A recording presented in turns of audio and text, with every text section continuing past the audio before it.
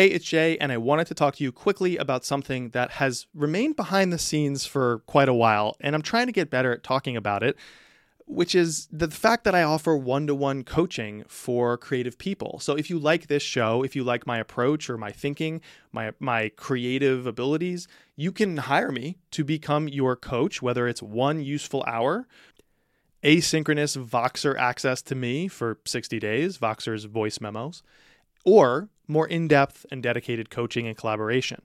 I work with high-integrity and quality-obsessed creators to create remarkable podcasts and keynote speeches. I love what I do, and yet I don't really talk about it publicly that much. So you might be thinking, what does Jay do to earn a living? Like, I think he does some of this stuff and money happens. No, I serve other creators. I say the phrase, make what matters on this show. Well, I help clients make what matters. I do that through the membership, Creator Kitchen, but also through my one-to-one coaching. And I'm just bad at talking about it, and I'm trying to get better at that. I've worked with people like Jenny Blake, who is the host of 2 award-winning podcasts with more than 2 million downloads, and she's a globally touring keynote speaker. I've worked with Shane Snow, who has bylines in The New Yorker and GQ. He's an award-winning journalist and a multiple-time founder. He has 3 best-selling books. I've worked with people like Mia Quagliarello, who works for Flipboard as their head of the creator community they're building there, and previously worked for Apple and YouTube and Viacom. She's a veteran creator, and she was just getting started with her newsletter, with her podcast, with her on-mic abilities, and so we worked together twice, actually. So if you appreciate what I do here or elsewhere, if you want to make a podcast that could only come from you, or you want to deliver a speech that resonates deeply and says what matters in your heart, in your soul, to your audience, I'd love to help you get there through my one-to-one coaching. You can go to jayakonzo.com and click the link, coaching, at the very top, or check your show notes for a link.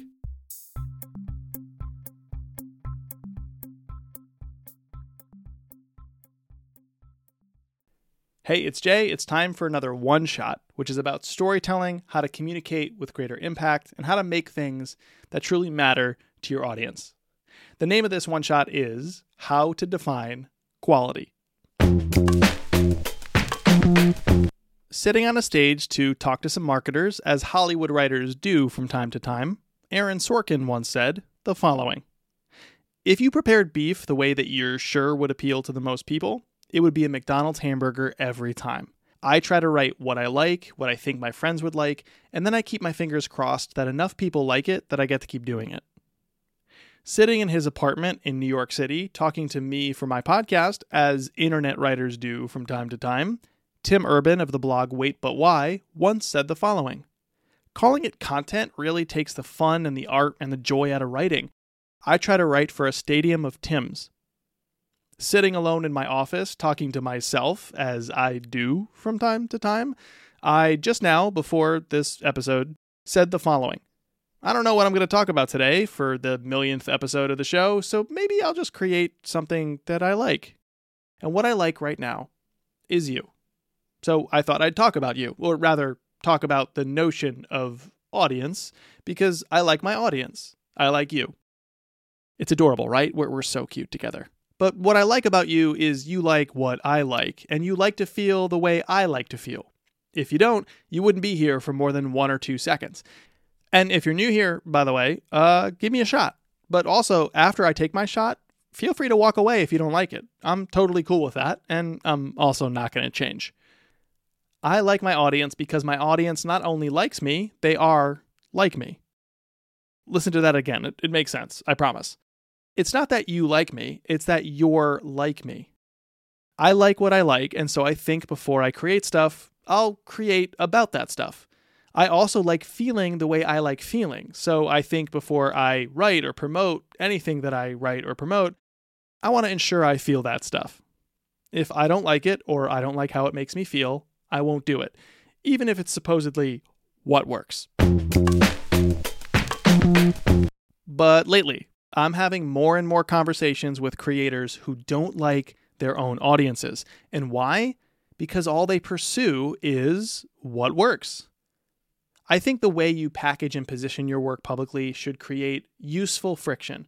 Marketers love to talk about decreasing friction. And yeah, sure, if someone is the exact right type of person that you want to serve, Make it clear how they can take action after action with you after they enter your atmosphere, and make it breathtakingly easy to do so. But what shouldn't be the case is that everyone who enters your atmosphere and takes a breath is able to breathe.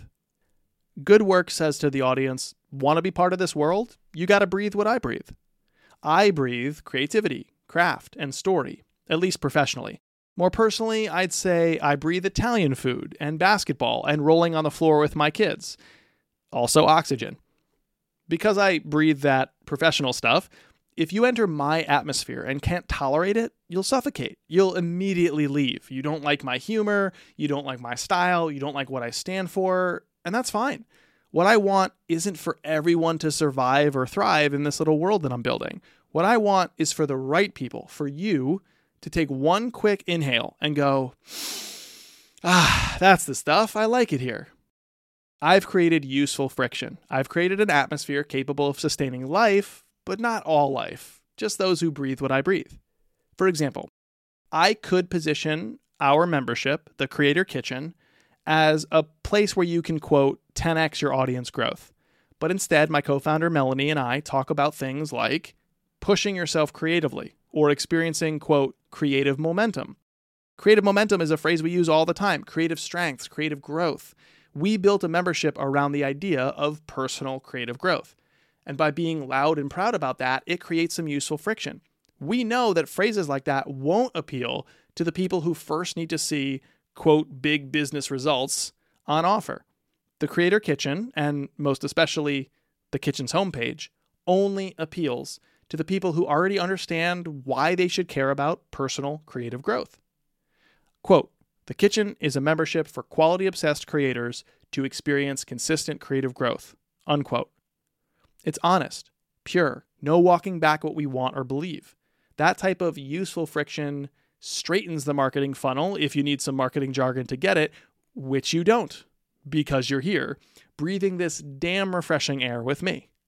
So ask yourself, how do I straighten my marketing funnel, not just expand it? Do I practice what works, or do I create what I like? Am I obsessing over reach at the expense of resonance? Am I leading with my beliefs and my personal perspective loudly and proudly, or do I walk back on what I truly care about? How can I create more useful friction? The reason some creator friends of mine are telling me that they don't like their own audiences is because they're doing whatever it takes or what someone else said it takes to grow. They're following some generalized sense of what they should create instead of their own sense. When you blindly pursue, quote, what works, obsessing over reach, you might not like who comes your way. And it's easy to grumble about the audience sizes of people whose content you don't like, but you wouldn't want that audience to begin with, would you? The people who respond positively to that content are probably not the people you'd enjoy serving. They don't like what you like. They like that other junk. There are more popular ways of doing the work that I do, but I'm trying to help a specific group of people in a specific way. And more so, I'm trying to create things that I wish existed, things that I like and make me feel the way I like feeling. What we create has consequences. Do you like what you create? Do you like who comes your way? The calculus isn't too complicated here. Pick your audience, pick your future. Let's talk for a second about how this actually works in our daily lives, because it's one thing to say that, it's another thing to execute on that. This is about defining what quality means in your specific situation. Quality is contextual. You and I can disagree about the quality of a piece or a project, or a shirt, or cuisine, or city, or basketball player, or song, or anything. Quality is in the eye of the beholder. It's contextual. So let's learn to contextualize it. To do that, we can ask 3 questions and adopt 2 habits. The 3 questions are what Seth Godin calls the core of design thinking. Who is it for? What is it for? How will I know if it's working?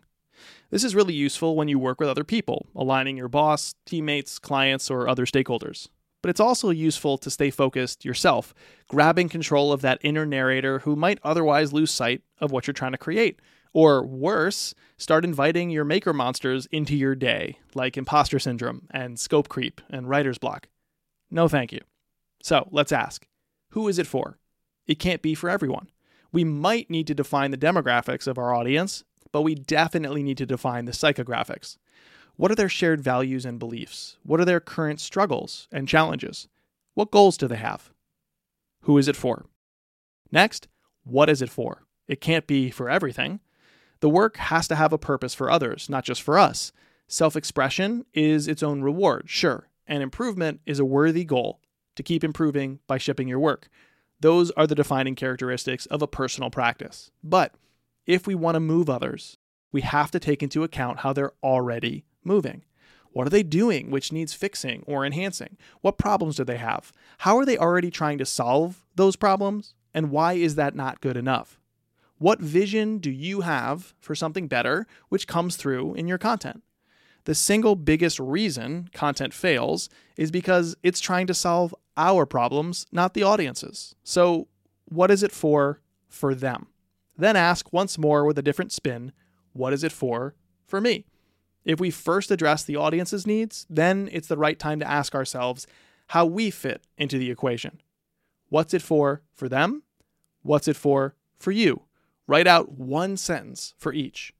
And finally, how will you know if it's working? Look for signal, not final success. If it's a test, if it's new, if it's creative, we are not looking for that big number or outcome. Not yet. We're not looking for growth. We're looking for a sign that what we've created is growable. You can substitute growth, by the way, for any objective as you see fit. Early on, we just need justification that we should invest more confidently and consistently in this thing. So imagine being on a beach. You walk to the beach with a metal detector in your hand looking for buried treasure. You could dig a million holes all over the place, or randomly pick one spot and decide to dig really deeply, but either approach is pretty wasteful and pretty risky. Instead of finding treasure, our first step is actually hearing beeps. That's what the metal detector is for. We just need to hear some beeps, some response, in this case, from the metal detector, in our work's case, from the audience, some response that what we like is what they like too. That what we're finding is potentially gold. That's signal. Now we can dig deeper. We invest more time, energy, and resources only when we get the beep. Solve for resonance first. Do you get a small number of people reacting in big ways? Because if so, I know that's not final success, but that's a good signal you're on the path towards it. Worry about reach later. Solve for resonance first. If you get no signal, if you get no beep, stop. Now it's a judgment call. Using your intuition, does your work fail to resonate because you haven't found the right people? Did it fail to resonate because you didn't articulate your ideas to these right people in a way that they could understand? Or did it fail to resonate because it's just the wrong idea? Don't immediately kill the work if you get no response. Interrogate the work. If you feel in your bones it's the right idea, pursue it, but tweak it either where you show up in front of new people or explain to others that what you see is what they want. Change how you articulate things. Who is it for? What is it for? How will you know if it's working? Ask those 3 questions to help yourself contextualize what quality means. And then adopt 2 habits. Number 1, practice your craft. And number 2, engage with your audience.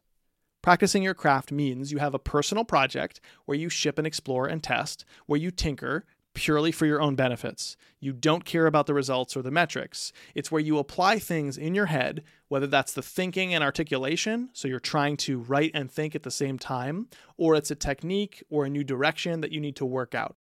Your practice can be 10 minutes a week, every week, but it has to persist.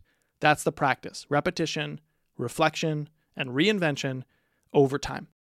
So the habit you should first develop is to practice your craft. Secondly, engage with your audience. Participate before you promote.